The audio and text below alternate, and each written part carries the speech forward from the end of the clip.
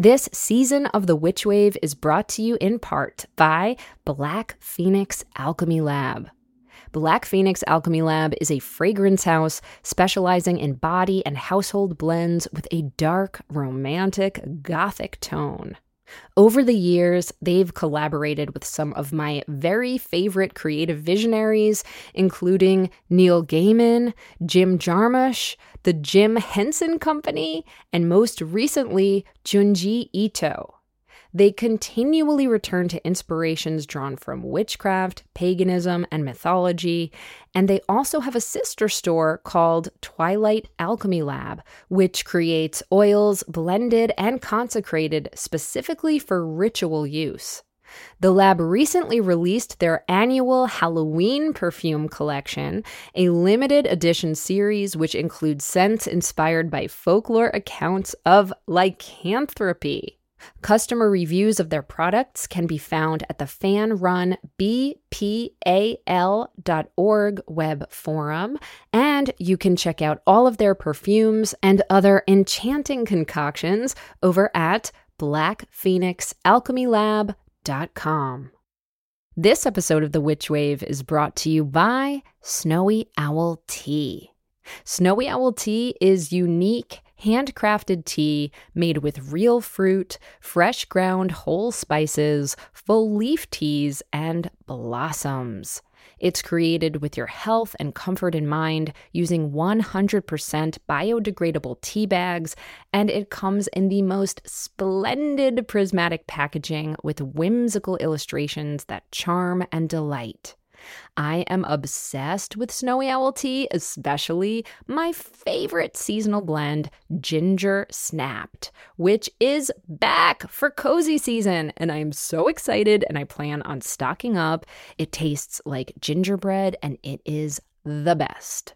This spooky season, Snowy Owl Tea is also offering Goat, a toasted pumpkin and pumpkin seed tea featuring the world's cutest baby goat on the label, and Fancy AF, Fig Rose Oolong Tea, which stars puppies having a tea party.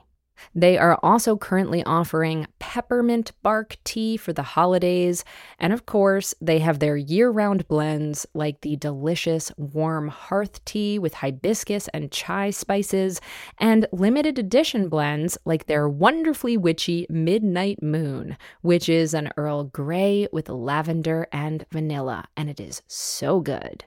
So go on and order your scrumptious Snowy Owl Tea today at snowyowltea.com, and be sure to use code WITCH for 10% off your order. The world is filled with bewitching people, and you might be one too.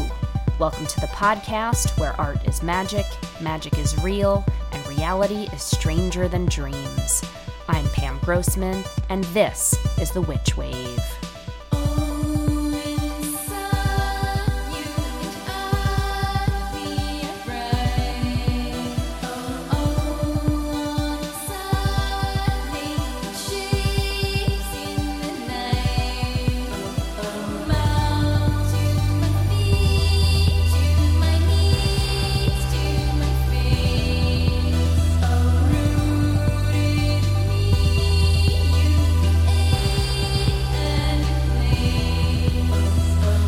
Hello and welcome to The Witch Wave. Hooray, it is October and so much has been happening this month and there is so much more to come.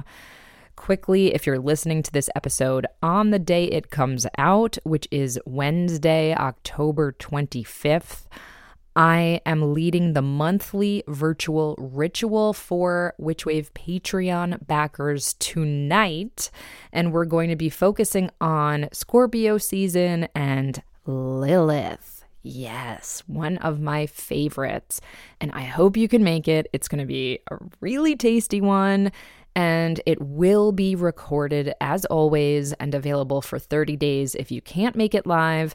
So do join us over at patreon.com/witchwave if you haven't done so already.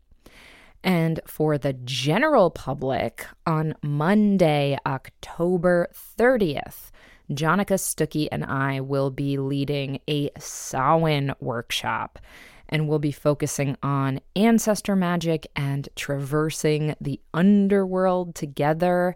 So do sign up for that. There's a link in my Instagram bio at Phantasmophile and in the events section of pamgrossman.com as well. So, speaking of all the things that are going on this month, you know I am obsessed with the relationship between creativity and magic, which is why I'm currently writing a whole book about the topic. But one of the things that's been so astonishing and truly wonderful to witness is the way in which major institutions have slowly but surely begun to embrace occult subject matter. And currently, there are so many art exhibitions up right now which touch on this somehow, and I'll tell you about some of them in just a moment. But I gotta tell you, when I was a teenager in suburban New Jersey in the 90s, reading obsessively about witchy artists like Remedios Varo and Leonora Carrington and Leonore Feeney, no one knew who the fuck they were or even seemed to care.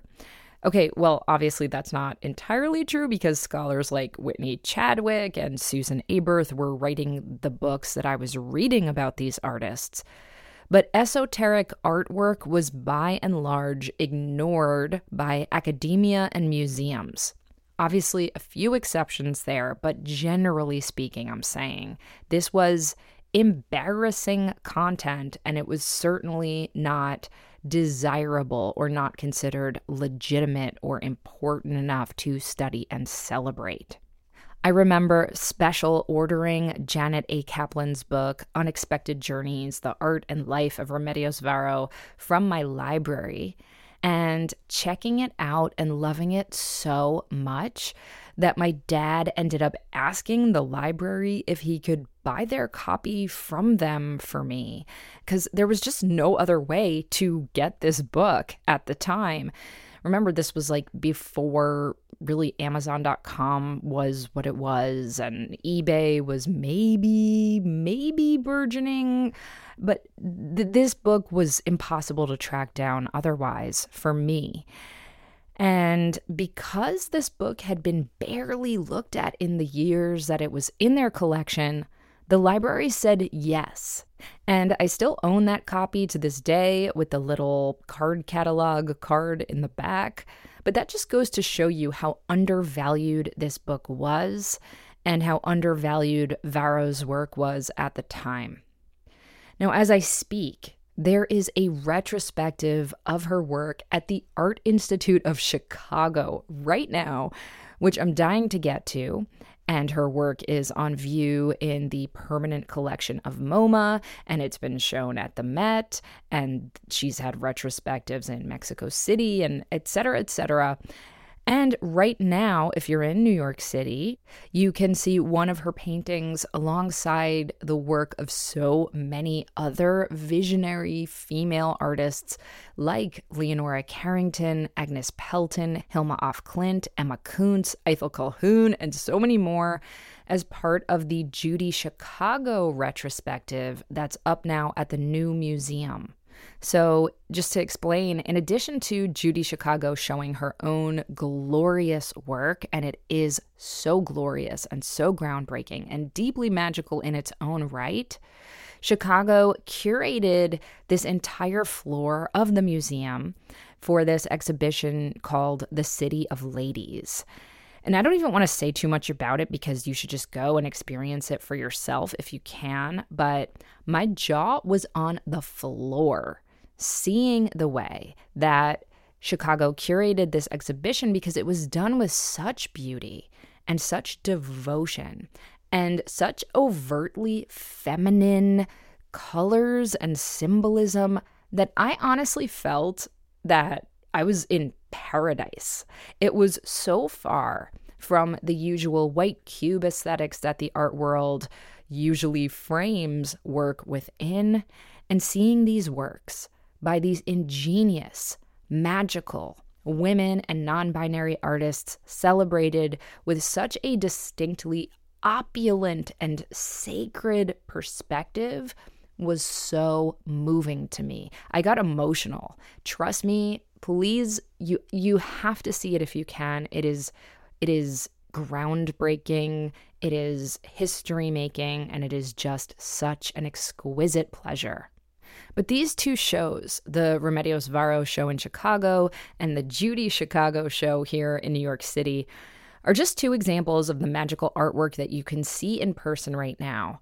A couple weekends ago, I co-curated the Occult Humanities Conference at NYU for the 5th time with my dear friend and frequent occult collaborator, Jesse Bransford. And that was paradise in its own right, but I digress. I'll just go on way too long if I start telling you about it. It was such a treasure of a weekend. But the Monday after the conference, a group of us met up at the Whitney Museum to see the Harry Smith show, which is up right now. And if you don't know who Harry Smith is, well, you gotta get on that. Maybe I'll get someone on the podcast to talk about him, but there's a new biography about him called Cosmic Scholar. And in short, Harry Smith was a polymath working, primarily in like the 60s and 70s, who is perhaps best known for his supremely magical animated films and for putting together an anthology of folk music, which went on to influence Bob Dylan and arguably spark the folk revival of the 1960s.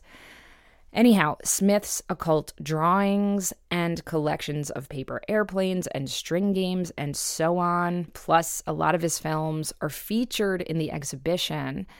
And I got to show one of Smith's drawings myself in my 2016 art show, Language of the Birds, Occult and Art. And at the time, he was considered kind of a deep cut that only art nerds and film nerds and occult devotees like me adored or even knew about. But now there's a whole exhibition about him at the Whitney Museum, and rightly fucking so. My point is, I remember when the Hilma af Klint show was up at the Guggenheim a few years back, and that felt like this real sea change moment. Because even though there were certainly esoteric art shows happening well before that, it seemed to herald this new age of appreciation of overtly spiritual artwork on this mass scale.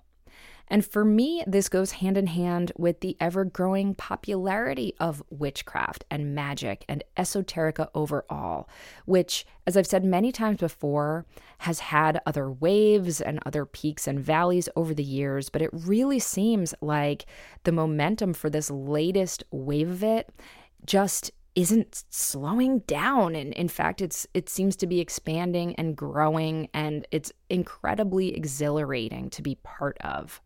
Because these are alternative systems which have their own values and their own aesthetics, and which often embrace traditionally marginalized concepts like intuition, craft, the supernatural, femininity. And I find it so heartening that in my lifetime, I've witnessed this happen, this blossoming, this explosion, this unfurling of interest and support for the esoteric.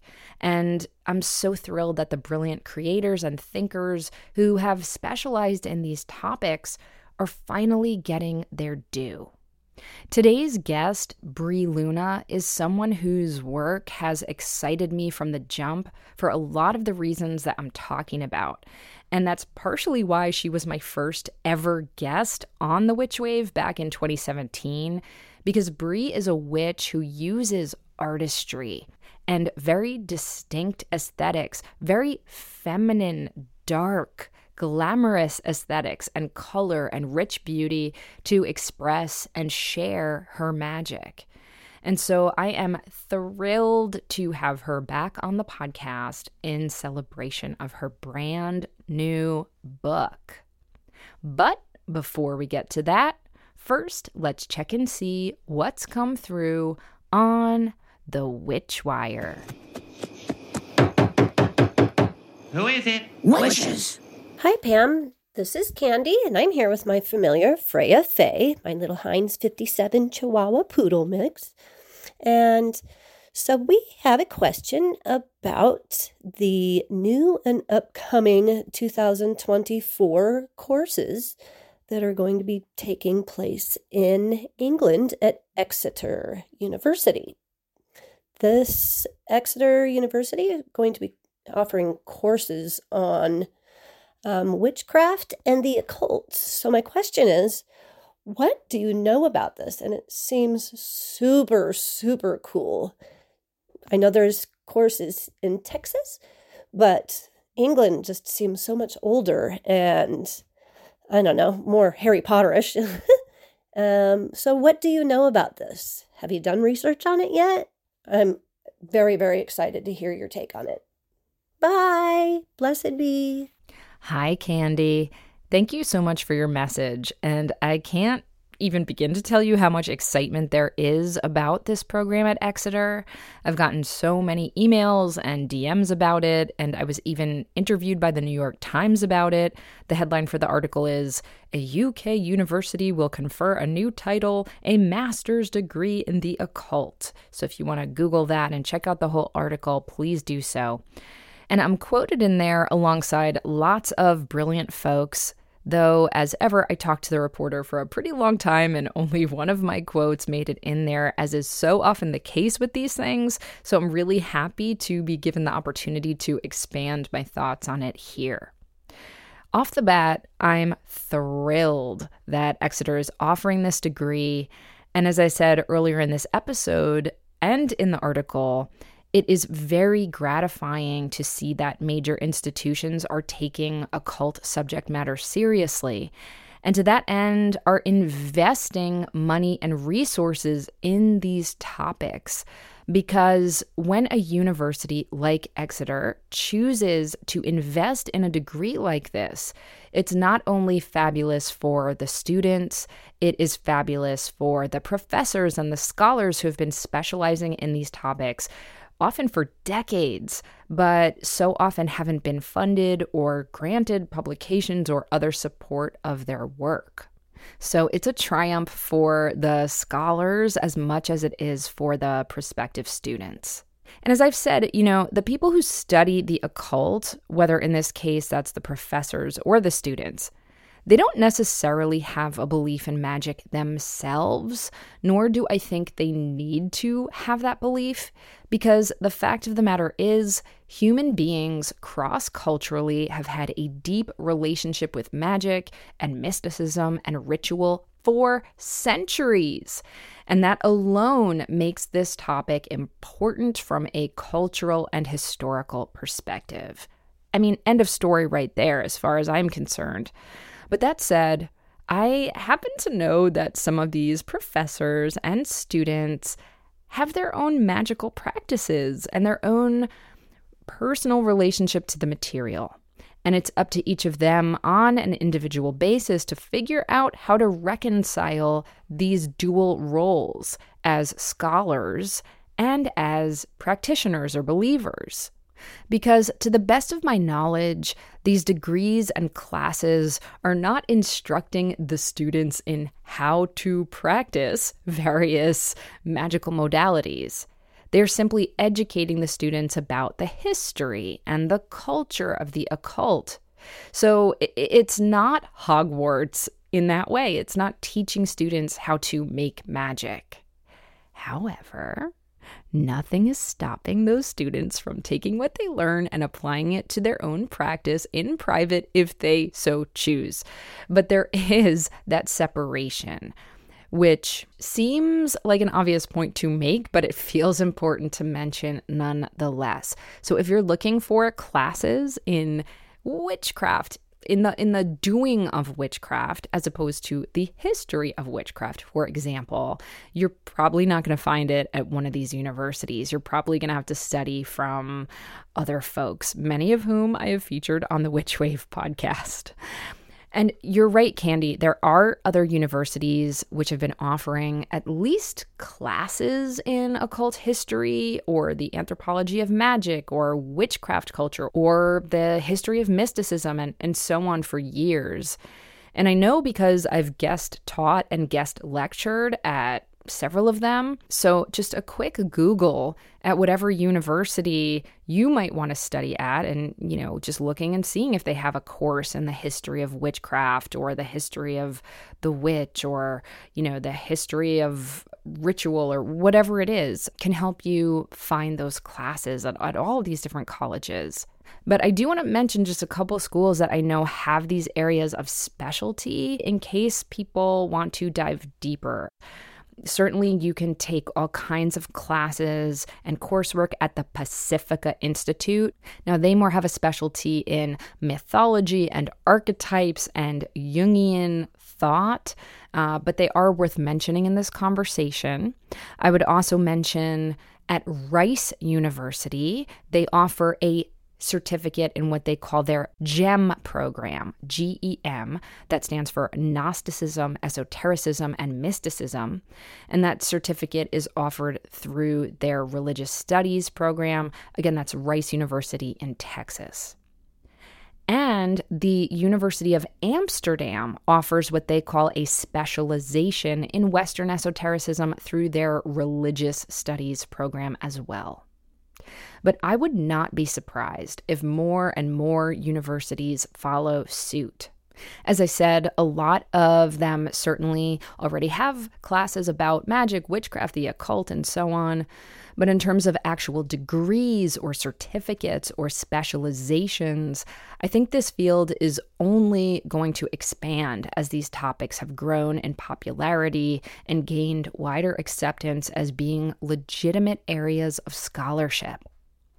And the last thing I just want to add is that when I was a student at NYU, I chose to major in cultural anthropology and triple minor in religious studies, art history, and creative writing.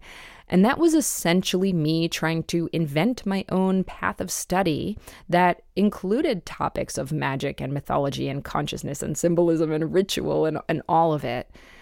And I was able to find these glimmers of magic in doing so even back then.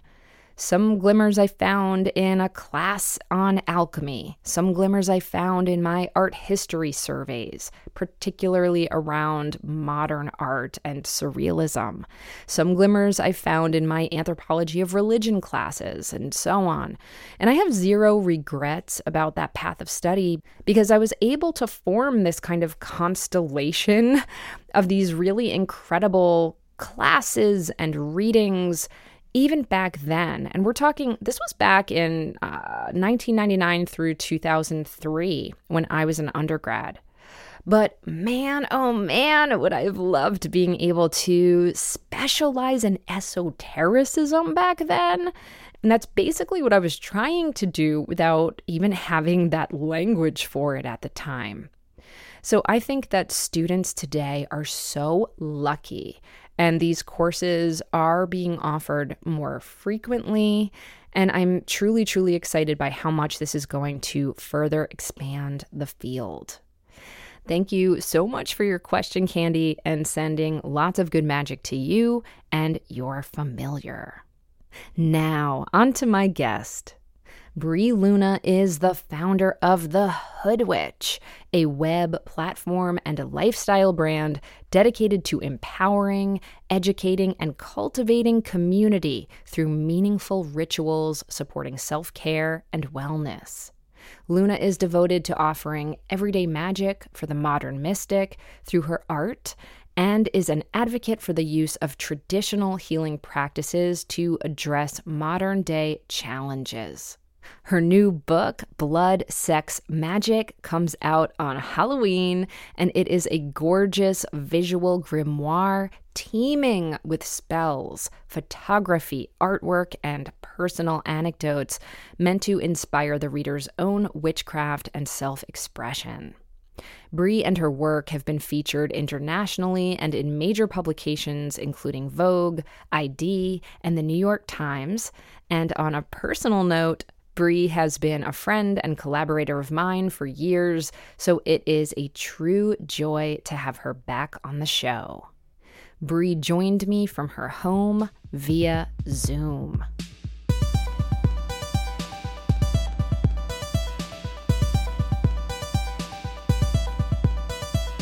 Bree Luna, welcome back to the Witch Wave. Hi. Hi. I'm so happy to see your beautiful face on my screen right now. And for such a beautiful reason, you have a brand new book that is about to come out, and I could not be happier for you. Congratulations. Thank you so much. I am so excited. And I was laughing as I was getting ready for this interview today. I was your first guest, and it was around Halloween time. And I'm just so excited to be releasing my book on Halloween. And I feel like this couldn't be more aligned. We have like Scorpio season, and I'm like, that's one of my favorite seasons, and Halloween, obvious reasons. I love Halloween. So I'm excited. I'm so excited to have you. And I was thinking the same exact thing. I was like, Bree, who was my first guest ever on the Witch Wave, my lucky charm. You came back for a bonus episode for our Patreon listeners. I think within the last couple years too, though with the pandemic, it is so hard for me to keep track of time. But it is so wonderful to have you back. And I feel like because you and I are friends and because you and I have done ritual together in Circle and so on, I've known a little bit about this book. You kept it pretty close to your chest, but I've known a little bit that you've been working on this and percolating it. And as a fan of yours, but also as your friend, I am just so overjoyed for you that we are here in this moment to celebrate the culmination of all of your hard work and all of your magic. So just a huge, huge, huge brava to you. Thank you so much. You're going to make me cry, and this is only like the first few minutes in. Yeah, I mean, it's interesting because with the book, no one knew that I was writing it. It took me roughly about 2.5, almost 3 years. And I really just kept it very, as you said, close to my chest. I was really quiet. I didn't even tell my family about it, but this happened around the pandemic time, so this really was something that challenged me because during the pandemic, we didn't know what was going on. We didn't know what was going to happen, our health, our families being so isolated and disconnected. And for us, my fondest memory that I even have prior to this book, we went to upstate New York and we were all together like in ceremony, and it was so beautiful. And having that with all of my like girlfriends and coven mates and sisters, it was my fondest memory. And then we left upstate New York and we were in a lockdown. So, and then I got offered this book deal, and yeah, I mean, it feels like so long ago. Yeah, for sure. For sure. I would have to imagine that working on this book during the pandemic, maybe some of that incubation energy and that cocoon energy and that hermit energy would have helped you focus a little bit. Is that a fair assumption? I do think that being at home and having a lot of time to really reflect and deepen my spiritual practice, connecting to my ancestors, connecting to myself, really drawing strength from places I never even knew were imaginable. It's like with writing a book, you are very much in that liminal space. Yes. I was really uncomfortable, with writing this because it's a huge vulnerability. And I think for a lot of my readers and people who have followed me, I'm going to be celebrating the HoodWitch's anniversary for 10 years. So congratulations. Yeah, and that's going to be this year. So I think that most people, they don't know my private life. I don't talk about my family. They only know me, where it's like on Instagram, like bits that I'm sharing or astrology or talking about a ritual or full moon. But I've never really delved into who is Bree? Who am I? I have like baby photos and I'm talking about my son. I'm talking about my mom and my grandmother. So it's very vulnerable. Yes. Being away in solitude and in isolation, it really does make you start to go deeper within. Yeah.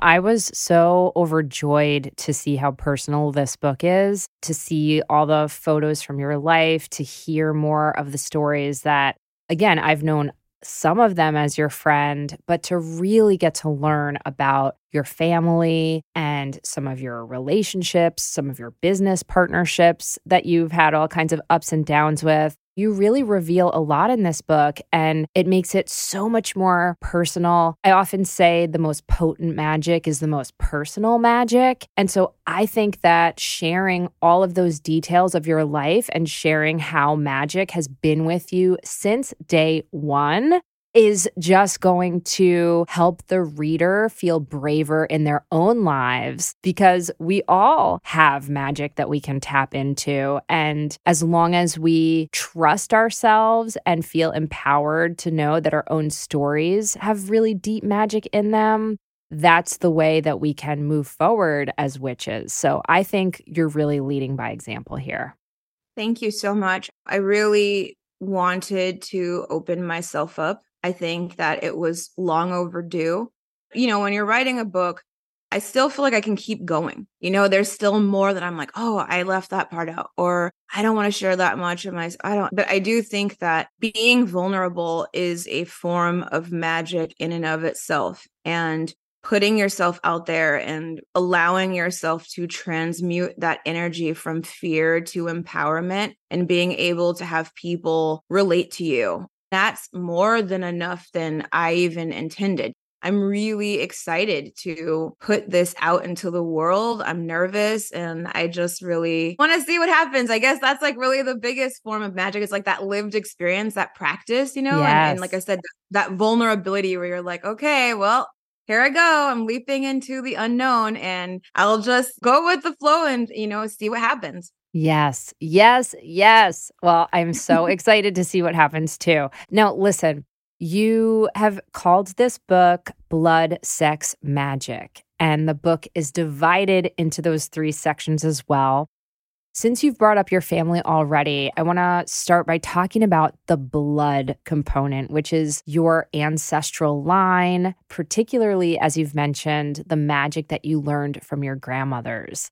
Would you mind, I know you write about it extensively in the book, but for our listeners, just sharing a few tidbits about your 2 grandmothers and describing them to us, because they are such characters and so present throughout this book.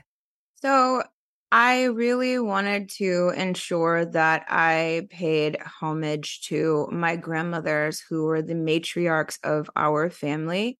My mom's mother, it's a complicated relationship. My grandma Sylvia, she was Mexican and Native, and she's just such a beautiful and fiery and powerful force that still lives within me and throughout all of the women in my family. She's so strong, and her presence, the things that she says, her witch, her cleverness and her humor, those are all things that I still really cherish. I talk about my dad's mother, my grandmama Althea, and I love her. She's a African American woman from the South. Our Southern roots come from Louisiana and come from Texas, Arkansas. So we have like deep Southern conjure hoodoo roots. And for me, growing up and having her practice, with hoodoo, it's like mostly, obviously, it's like word of mouth. It's passed down. These are stories. These are practices that you learn from your grandmothers and from your aunties. So for me to share bits of that in my book, even with like the red brick dust for protection, and I talk about my grandmother's cooking on New Year's Day with like the cornbread and collard greens and making sure you're eating your black eyed peas, is like all of those for luck. And these are traditions that have been passed down, and these are things that get passed down through your family. So I really do talk about them being like these forces, and really my guardian angels helping me and guiding me and shaping me into being the woman and mother and magician and creator that I am now. Yes, exactly. And I really love that you make the point that when you were younger, you thought both of your grandmothers maybe were being like superstitious. But Yes. as you got older, you realize that these are deep magical traditions that have been passed on, to your point, not necessarily through books or formal training, but they Yes. still get passed on through practice and through word of mouth. And I loved when you talked about your grandma Sylvia and how she was very protective against the evil eye, for example, and she Oh, hated yes. gossip. And I was laughing reading about it because I was thinking about how you held this book so close to your chest. And I'm like, I wonder if she gets that from Grandma Sylvia. Like, don't talk too much about something you're excited about because you don't want to attract the evil eye or something like that. Do you think Oh, that's yeah. a fair parallel I'm drawing? Absolutely. I mean, truly, I have learned this even from my own experience. But for my grandma, she'd be like, Mija, don't tell everybody your business. And they're nosy and they're going to put their bad energy on it. And I would just be like, okay.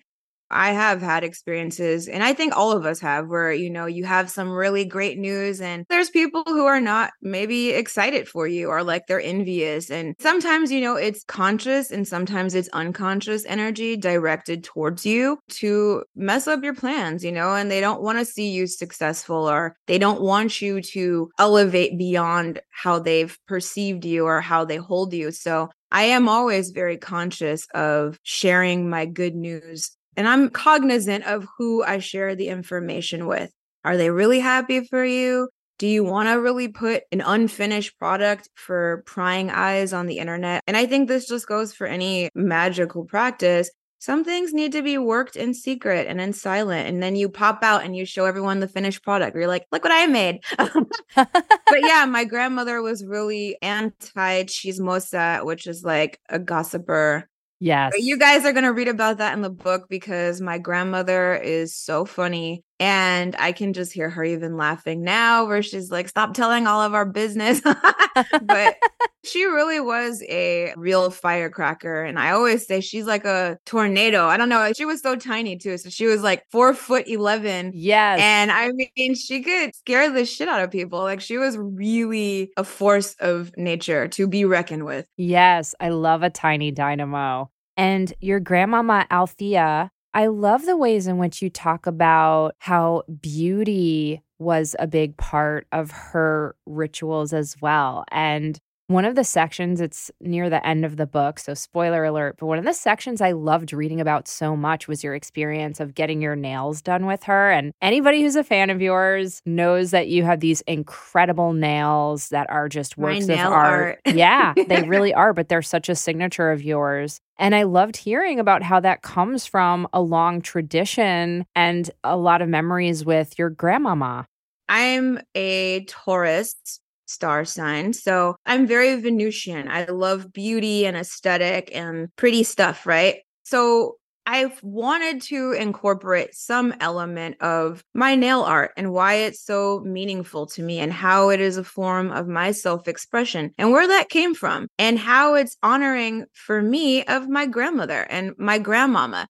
For Black women, especially, having an outlet with fashion, with getting ready even for like church on Sunday and like showing out, having a big hat and having, a colorful suit or outfit, really getting dolled up, as my grandmother would call it, getting dolled up. Yes. She always had her nails done. And she got them done in the same color. I'm not joking, for probably about 30 years. Up until she passed, same color of nail polish. It never changed. It never deviated. And I love that about her. And there's just something I love about like the old school of women. They really took getting their hair done every week, getting her nails done, going to the beauty shop. That was a ritual. Yes. So I, as a little girl, would go with my mom, with my sister, with my grandmama. We'd all go to the nail shop and we'd get our nails done and we'd go have lunch. Her and my mom would like gossip and talk. And that was one of my favorite rituals. Still to this day, one of my rituals that means a lot to me because I can look like shit. I can wear sweatpants and not wear makeup or whatever, and have my hair in a mess, but I'm still going to go get my nails done. You know what I mean? Like I just, that little tidbit of self-care time makes me feel good. Yeah, I love that so much. And I just love the idea of your nails, which are such a signature, being a form of ancestral magic. It's a way that you're connecting with her. It's a way that you're connecting with your lineage. And of course, there's also like the glamour magic, glamour witch, color magic aspect of it too, which you write about so beautifully in the book as well. And I was so happy you did it because, again, it's so personal and it's different than I think a lot of the other spell books and magic books that are out there. It's so true. And that's why I was saying, I was like, I don't want anyone to, and this is something that has historically happened to me with having a very different type of platform. So like when I started doing HoodWitch, there weren't other women of color witches that were in a space that we were in, be that at that time, like on social media. Everyone sort of like had their own niche. Like when we're looking at like witchcraft, and a lot of it was pagan, revolving around like Wicca or, very Eurocentric standards of what magic and what witchcraft looked like. Okay. So for me, really stepping in and creating a space where I was honoring my traditions, my beauty rituals. To some people, they wanted to minimize me and to be like, oh, that's just vanity or that's just aesthetic. And I'm like, yeah, but what do you think magic? There's a huge component. If I don't love myself, if I'm not honoring what is authentic to me, what type of magical practitioner am I? I think that it was so important for me in this book to be authentic to my culture, to myself, to my grandmother, to my traditions, to things that were meaningful to me. Ah, yes. And to put it in your own words, you write in the book, a witch is not something that you become. It is who you are and what you have always been. And then you write, the witch embodies autonomy over self and soul. And to see you, this really powerful, incredibly gifted person, honoring herself, honoring your own gifts, your own style, your own talent, your own ancestral line is so empowering for, I think, anybody to witness. So I'm really grateful for it. Thank you so much. And I feel really good about this book. I feel excited. I'm ready to like put out another book. I was like, I don't want to stop now. I want to keep going because I think you look back on the time from when you started and you look back and you're reflecting on it now. And for me to see the finished product, I'm like, wow, this is my baby. I really did this. Like I really created this and I want to keep going. Yes. Well, we're going to keep going in just a moment. On that note, we're going to take a quick break and we'll be right back. This episode of The Witch Wave is brought to you, as it so often is, by the marvelous Mithras candle. Fall is here, and with the cool autumn air and darkening evenings comes a radiant tool for creating the perfect sacred setting or cozy moment. Of course, I'm talking about Mithras candles. These pure beeswax lights are inspired by the modern science of photobiology, along with ancient pagan practices and cosmic mysteries. Mithras candles are handmade by my mythic and scientific pals in Philadelphia and come in traditional golden yellow and sensual black hues, with other colors and collaborations popping up seasonally. I'm telling you, my friends, you will be hooked like I am once you experience the gorgeous Byzantine hand-dripped style of a Mithras candle and their honeyed floral aroma. Go to mithrascandle.com to pick up the perfect glowing addition to your magical moments. And Witch Wave listeners get 23% off their first order using offer code WITCH at checkout. That's offer code WITCH at Amazon Magic, ITHRAS candle.com. That's code WITCH at mithrascandle.com for 23% off your first order. The Witch Wave is sponsored by BetterHelp.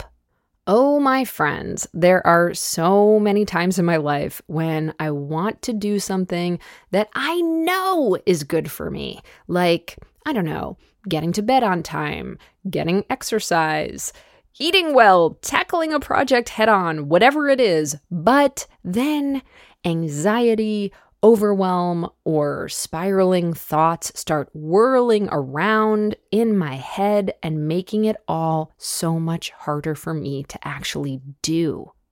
Do you ever feel like your brain is getting in its own way? Like you know what you should do, you know what's good for you, but you just can't bring yourself to do it? Ugh, the worst. However, therapy helps you figure out what's holding you back so that you can work for yourself instead of against yourself. Now, I've talked about therapy many, many times before, and I will continue to do so because I have been in therapy myself for decades, and gratefully so. And it has helped me get past so many of those sabotaging thoughts and fears so I can make the right choices for myself and move forward in helpful ways. It helps me get to the root cause of some of my negative thinking, and together with my therapist, I've been able to come up with coping mechanisms for when those thought goblins start to get in my way. And let's be clear, therapy isn't just for people going through major trauma or drama, though obviously it can be massively helpful for that too. But it can also be for those of us who are struggling with the day-to-day stresses of life. It empowers you to be the best version of yourself. And I know that for me, I just wouldn't be able to be as effective of a writer, a podcaster, a partner, a friend without having a therapist that I know that I can talk to at a time that's designated just for me to process my own stress and emotions and focus on my own well-being. If you're thinking of starting therapy, give BetterHelp a try. It's entirely online, and it's designed to be convenient, flexible, and suited to your schedule.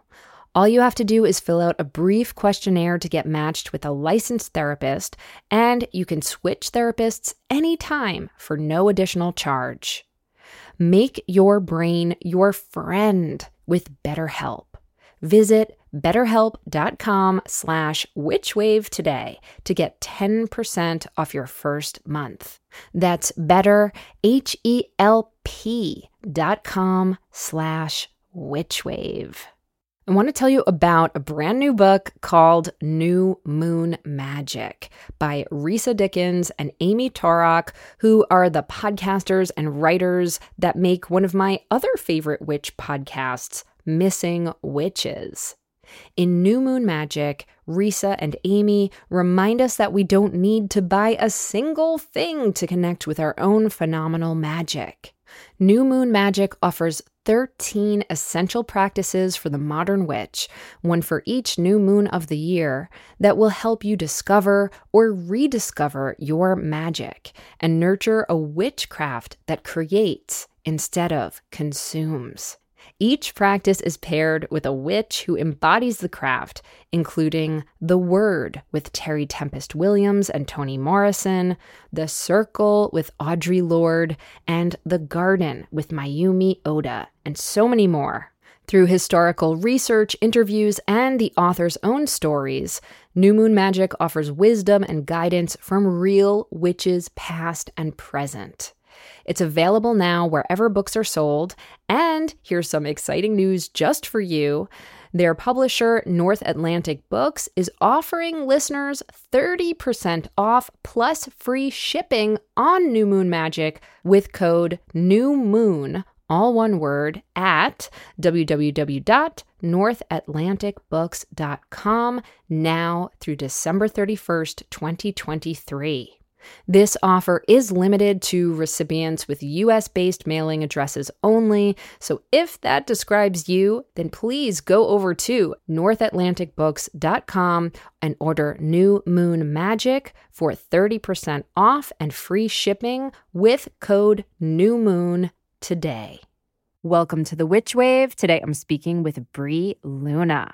So Bri, I would actually love for you to read the intro to Blood, Sex, Magic, because the aesthetics of this book are utterly gorgeous, and I want to talk to you all about that. But one of the things I've always admired about you is that you are a beautiful writer. It's one of the things I love about your Instagram posts. It's one of the things that I love about when you post on the HoodWitch site. And frankly, it's something that I don't think people give you enough credit for. You're a very beautiful person and you create beautiful images, but you're fucking smart and you're a really beautiful writer. So let's hear some of these words, please, please, please. Thank you for that. So I wanted to read my intro to my book. It's titled, I Am My Sister's Keeper.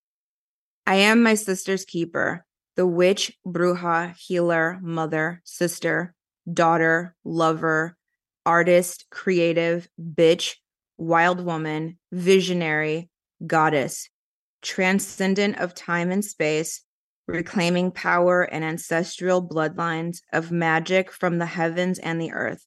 I come from dirt and blood, jewels and bones, moon and sun. I am my grandmother's secrets, hopes, and dreams. I adorn myself in light and shadows, but do not mistake my flesh, nor my worldly appearance for vanity, for everything I do is deliberate. I walk in gratitude for the ones who've come before me. My vessel is ancient. The skin remembers being birthed through the cosmos and rising out of the depths of the sea. Do not mistake her softness, vulnerability, sensitivity, compassion, love, resilience, or silence for weakness. I am birth of fire and lava, of death and decay. A huntress, a warrior, not a warrior. I am my sister's keeper.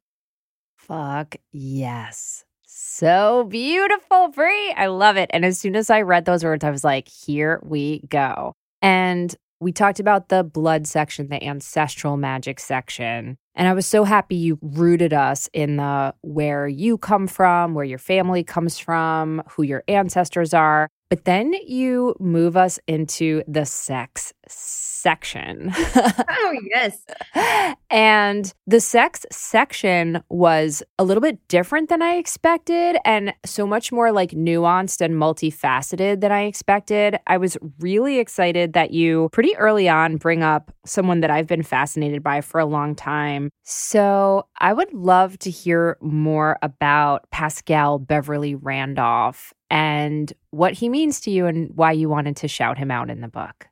As a Black magician, a Black and brown woman, I feel like so many people are not familiar with him, but he was truly for the abolition of slavery, for one. Many people don't know this, but he taught freed slaves how to read. He practiced medicine, occultism, spiritualism. And this is something that, to me, when I started reading about him and his ideas and the magic that, you know, being a trans medium, for this era, it was just unheard of. So for me, living in this time period, I really connected deeply and wanted to share just about his magic and putting that into sex magic. That was huge.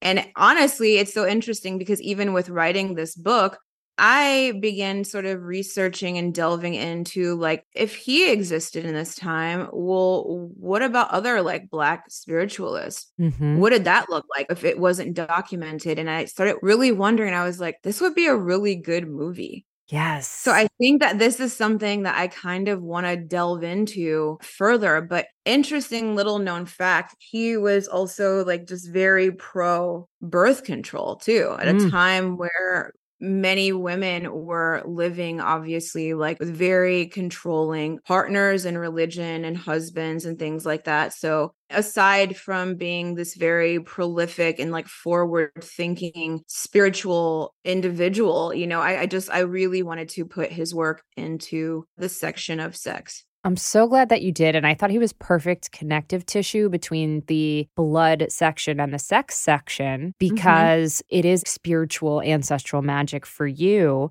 He was also, as you write in the book, known for his pioneering sex magic beliefs and practices. You have a quote from him where he said, "True sex power is God power." And absolutely. That's incredibly powerful. What does that mean to you exactly? And what is sex magic to you? So, in my personal practice, I really do believe that you can use sexual energy, be that alone or practicing with a partner or a group of people. Mm-hmm. Consensual sexual practice. Yes. But working with that energy, building up that sexual energy, when people are like, well, what does that mean? I'm like, your orgasm. Working with the energy, the climax, as you're building that up, your sexual energy. Some people, could put it in terms very simplistic as, well, I can use my orgasm to manifest whatever I want. And it's like, all right, well, that's cool. I'd be a billionaire by now if that was the case. It is a practice. You are working with energy, be that creative. I talk about like the sacral energy being a power center. For me, it's like sexual energy is creative energy. I really do believe that with your partners or solo, you can manifest ideas or you can materialize things that you do want in your life. I know this sounds kind of vague, but I want people to read about it in my book too. Yes, that's totally fair. We won't give too much away. There was something, though, that was a new phrase for me, which delighted me so. In addition to writing about your life and your own experiences, you give us spells and you give us rituals and things that we can follow. And you do write about something called panty water.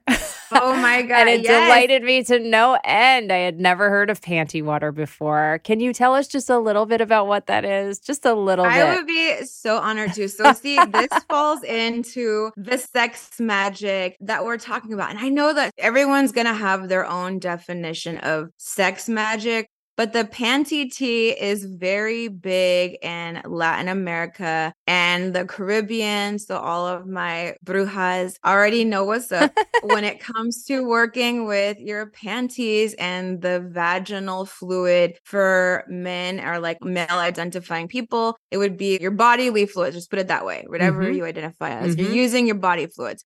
Back in the day, fun story that's in my book, my grandfather always told me, he called me Pinky. And he'd say, Pinky, I don't take no black coffee from single ladies. I never got it. I didn't know what that meant when I was a kid. You don't take black coffee from single ladies. Why? And then as I got older, I realized he was talking about their period blood going into the coffee. So it was a very well-known love spell, sex spell, domination spell that if a woman used her used panties and boiled them in a pot of water, she could put it in a tea, make her man's coffee. She could put it in his food, cook rice. They call it sweet rice. So you boil the rice and you put some sugar in it and you used your used panties with the vaginal secretions. It's a very real tradition. So using the menstrual blood in food and cooking, in sauces, you put it in wine.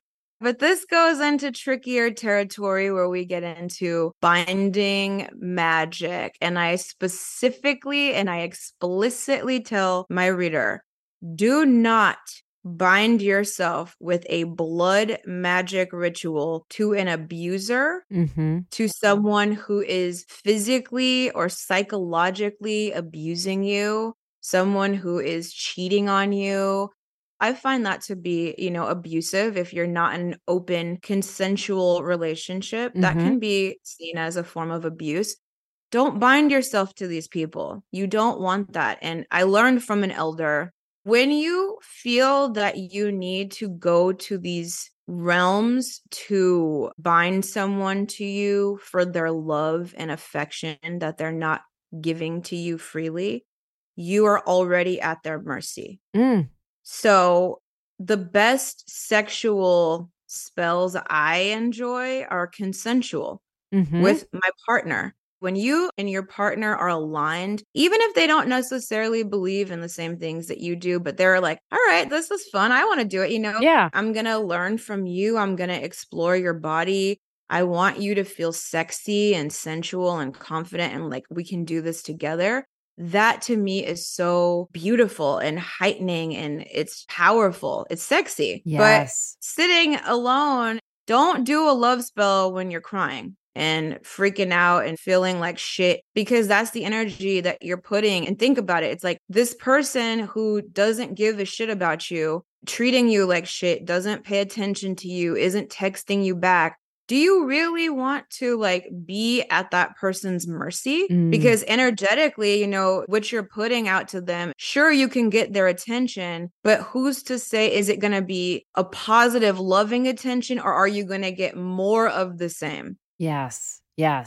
I think that's really wise. And I've taught a class in love magic myself, and I'm on the same page as you in terms of like, if it's not consensual, why would you want to do it anyway? I mean, that's just never been my style with magic in general, but I was happy that you made that point for sure. And I think love magic is really misunderstood. And I often think love magic isn't love magic. Like it's control magic or attraction magic or arousal magic, but that's not love, right?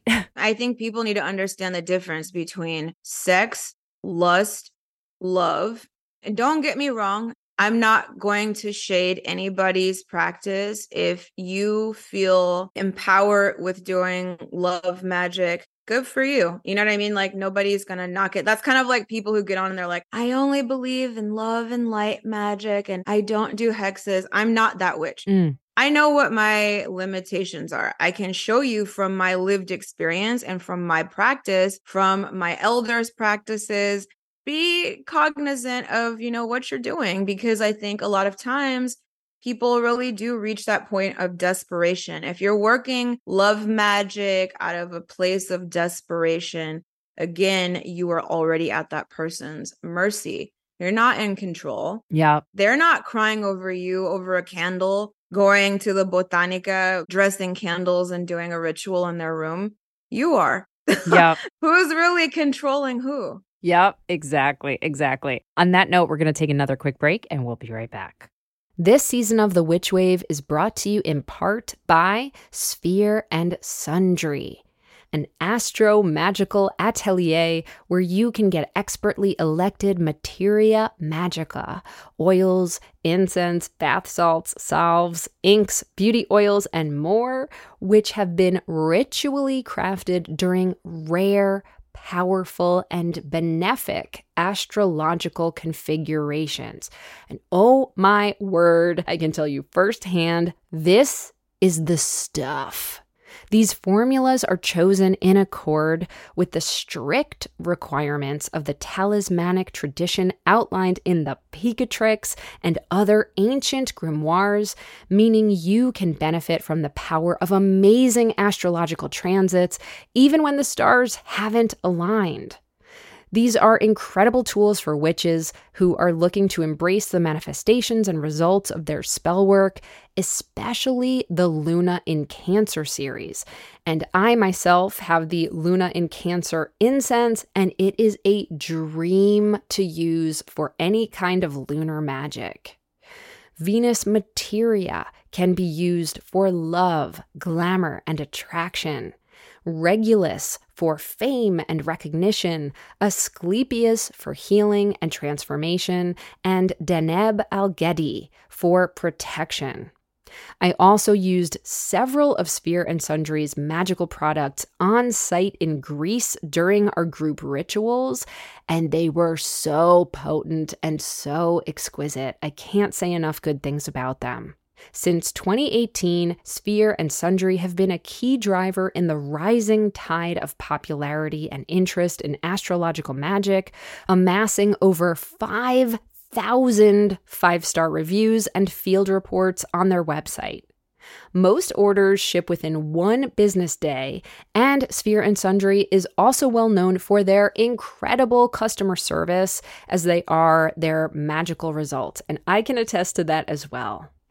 Learn more and get $10 off your first order at sphereandsundry.com using the code WitchWave. That's sphereandsundry.com, sphereandsundry.com, and use code WitchWave for $10 off your first order. Get grounded, aligned, and self-actualized in 2024 with the Many Moons Lunar Planner. This planner has so many devotees and I count myself as one of them. All year long, the Many Moons Lunar Planner helps you live life mindfully and magically with monthly astrological and energy forecasts, lunar essays, tarot spreads, rituals, encouragements, and prompts that land right when you need them most. The 2024 edition features insights, essays, predictions, and more from intuitive creator and prior Witchwave guest Sarah Gottesdiener, and many other special guests from the witching world and beyond, many of whom are also Witchwave alumni. Pre-order yours at moon-studio.co, that's moon-studio.co, or by clicking the link in the show notes. Get your 2024 Many Moons Lunar Planner today. Would you like even more Witchwave? Do you wish that you could hear from me and my other magical guests on a weekly basis? And what about doing monthly rituals with yours truly? Then come join me over on Patreon, where you'll get bi-weekly bonus Witchwave Plus episodes, ad-free Witchwave episodes, and detailed show notes for all. I also lead a monthly online magical workshop, which you can attend live or watch the recording of at your convenience. Rewards for some tiers also include magical merch and contests where you can win Witchly prizes each month, as well as early heads up about my other workshops before they sell out. And you can even sign up for the opportunity to work with me one-on-one. And all backers get access to our exclusive digital coven, where you can connect to a community of other wonderful Witchwave witches around the world. So what are you waiting for? Head on over to patreon.com/witchwave now and sign up. It's a magnificent way to get more magic in your life and to support the show. Thanks so much. Welcome back to the Witchwave. Today I'm speaking with Bree Luna. So Bree, we talked about the 3 sections of this book. We talked a lot about blood. We talked a lot about sex. The magic part, I almost wonder if we should save some of that, because I know you want to make sure people actually read the book. Is there anything before I ask you some other questions I'm excited to ask you that you want to just touch on with the magic section, or do you want to keep it a mystery? I want the reader to know that the magic section of my book was very intentional. It's really about empowerment. I really want you to walk away from reading the magic section feeling empowered, and you don't have to do every spell word for word verbatim. I want you to utilize this as just another tool. If it works for you, fine. If you don't align with it, then that's fine too. But I want you to put your own seasoning on it and take these practices and make them yours and work with that energy, because the things that I share in my book are not things that I would not feel comfortable with the world knowing, obviously, which is why I put them into the book. So I want you to put your own twist on it and don't follow it too tightly. Like, there are specific traditions, yes, where there are rules, but for my book, I'm not too hyper focused on Prescriptive. Yeah, I'm not like, you have to do it this way. This is your practice. This is your magic. I want you to feel empowered. I want you to feel confident. I want you to feel good about yourself in discovering your journey, your path, and what's going to work for you. Beautifully said. Speaking of beautiful things, I now finally want to talk about how this book looks and feels, because this is a grimoire and it looks different than any other magic book that I've seen before. It's fucking stylish as hell. It's very editorial. It's moody and lush and very Taurus, which I know you're our Taurus queen. Can you talk about how you wanted this book to look and how you wanted to be involved in conjuring those images? So, interestingly enough, for many people who are familiar with my work and my website, I am a very visual person. I love visual storytelling. I love contemporary art.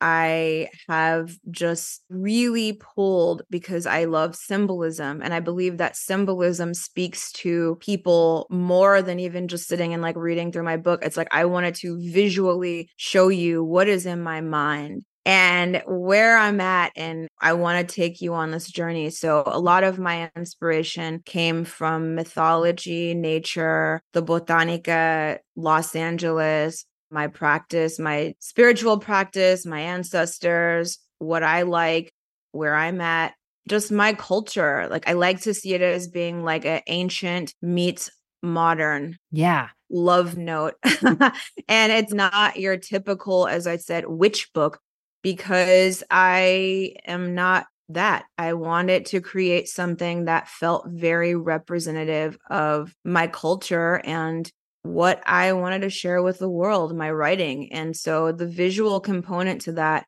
I was very much inspired by Penny Slinger and her work in the Sacred Dakini Oracle. That was a beautiful spirit collaging. It felt raw and magical and powerful. So taking the essence of spirit collaging and putting it in almost like a collection of like memories, both like ancient and futuristic, putting all of those things together in like a stylized concept. That's really what I wanted for my book. And I know it's very different than what anyone else has on the market. So I'm excited to see how people view it. I think it's beautiful. I'm really proud of it. The cover artwork is a real neon sign that was custom made for me by an artist in Los Angeles, custom made real neon, which is a skill in and of itself. It's real neon. So most of the neon signs that we see to this day is like LED lights, but she's a real neon maker. So that's a big deal for like nerds who love to kind of nerd out on things like that, which I do. So yeah, I really just wanted to have a book that felt dark and light. It felt like feminine and masculine. It felt like magic. Yeah. It's sensual. And I think a lot of that does speak to my Venusian, but I have a Scorpio rising. So that is where we see a lot of imagery of like the scorpion, the cycles of life and death and rebirth. You see that as a common theme. We see a lot of serpent imagery.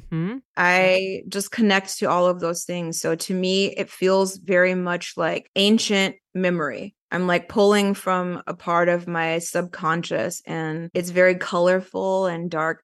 There's a lot of fun juxtapositions in the book that I think make it come to life. Yeah, it's super sumptuous. It's super fresh. It looks like something that would be at home in like a museum gift shop or a gallery, like as much as it would be in an occult bookshop. It's really, really refined and elevated. And I'm always so excited by people who take, the tropes of witchcraft and move it forward and evolve it. Magic is not this stagnant practice. And yes, it's old, but it's constantly evolving and transforming. And that's one of the many reasons that I'm always excited to see what it is you're making, because it feels like you're really helping us move forward. And I just found it so, so exciting.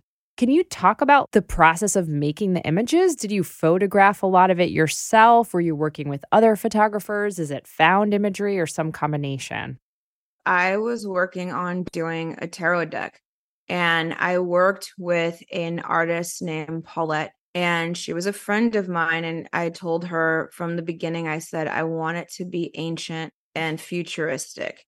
So we both have similar ancestral background, being Mexican and Black. And she knew exactly. I was like, we both just were on the same wave as to the images that we wanted to create. And so a lot of the imagery from the book is from the tarot deck that I was in the middle of making. And unfortunately, she got sick, or she was having some personal health matters that she had to step away from the project. And so I was just left with all of these unused images. I knew something needed to be put in the world with this imagery. So a lot of the images were from our collaboration, and the rest are personal images, personal photography, memories, writing, my family photos. So yeah, a lot of those things were from just my photos and the collaboration that I had with her. I worked with my friend Kat. She took a lot of the images in the cemetery.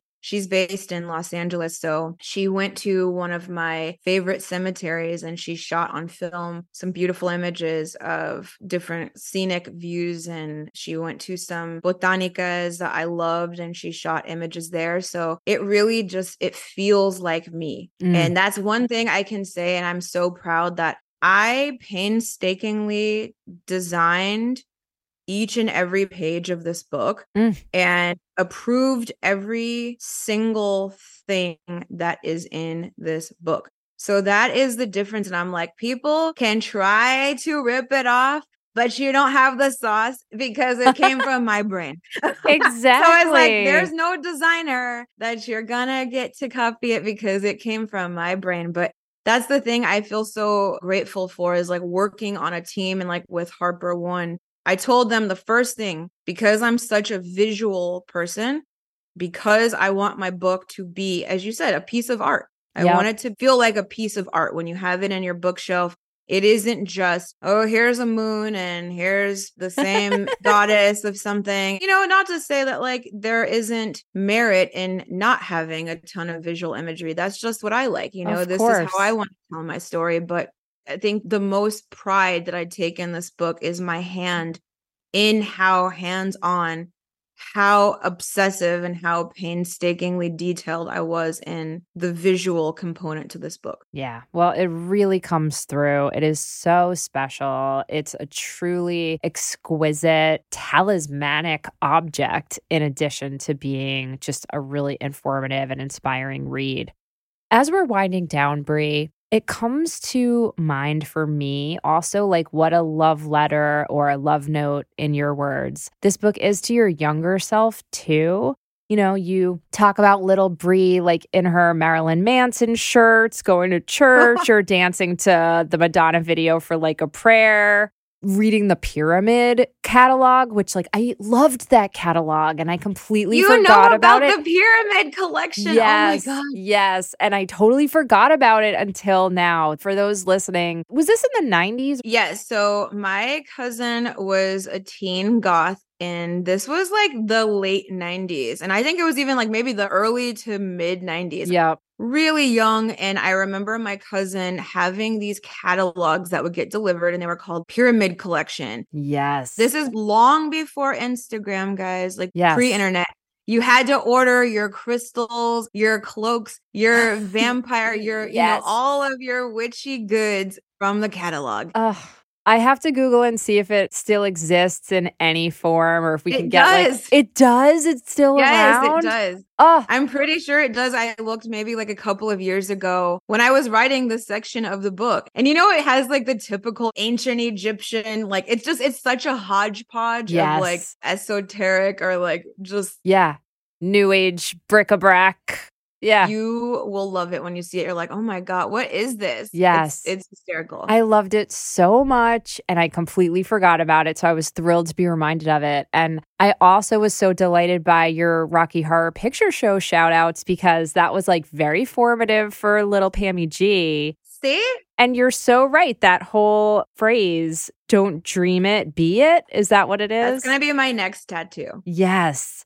And that really is such a magical phrase, to your point. And I feel like you are living proof of it. You're really like manifesting your own dreams by just being who you are, the way you show up in the world as a woman, as a witch, as an artist, and also now through this book. I was just so delighted to read that. And I feel like little Brie and little Pammy G might have, I think maybe we would have been in Friends, or... Oh yeah, we would have been dyeing our hair. And like, I would have definitely with manic been like, panic. Oh my God, let's get some manic panic. And like, I already have a story of that. I need to go in the next book of like trying to bleach my hair at home with a home bleaching kit. My bangs fell off. So no! Yeah. Oh my goodness. You live and you learn. Well, listen, I know people are going to want to read this book. I know they're going to want to learn more about everything you're doing with the HoodWitch. I can't imagine people aren't aware already, but just in case, what is the best way that people can find out more about you and all of the magic that you're making? Thank you.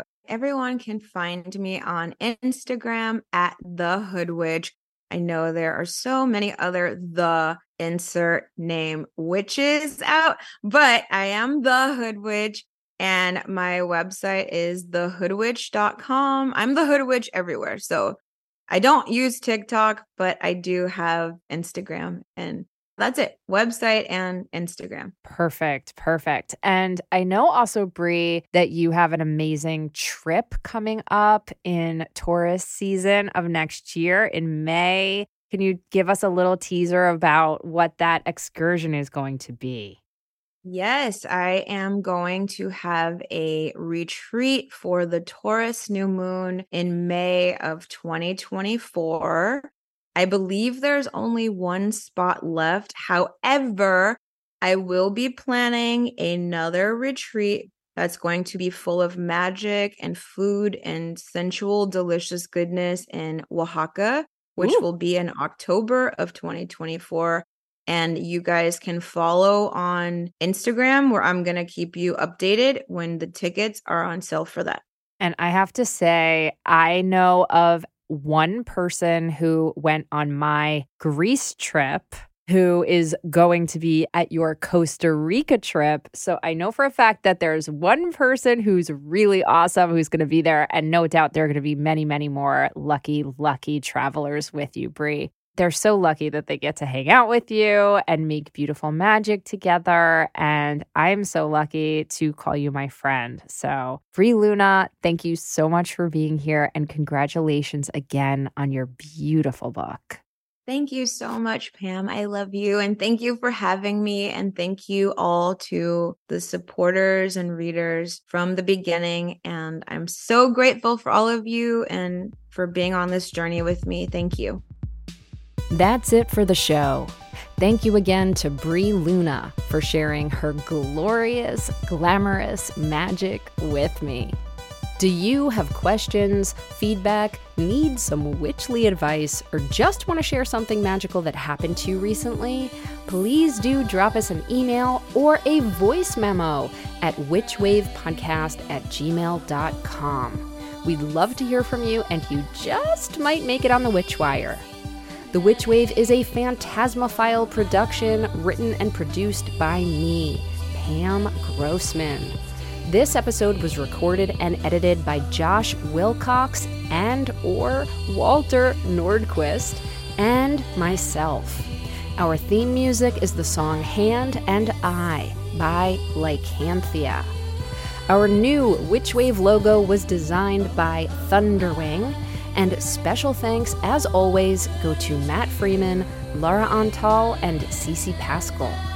You can check out information about this and other episodes on our website and now buy Witch Wave merch over at witchwavepodcast.com. Please subscribe to us on your favorite podcast app, and do consider giving us lots and lots of sparkly stars and glowing reviews. It really, truly does make a difference and helps other people find the show. You can follow us on Instagram and Facebook at WitchWavePod, and you can check out my witch emoji for iPhone by going to witchemoji.com or downloading it in the App Store. My book, Waking the Witch, is available everywhere now, and the Witchcraft book I edited and co-authored for Tashin is as well, so thank you for checking those out too. And if you want more Witch Wave, or you would just like to support the show, please do join us over on Patreon. That's patreon.com/witchwave. Thank you so much for listening. Witches are the future. I'll catch you next time on The Witch Wave.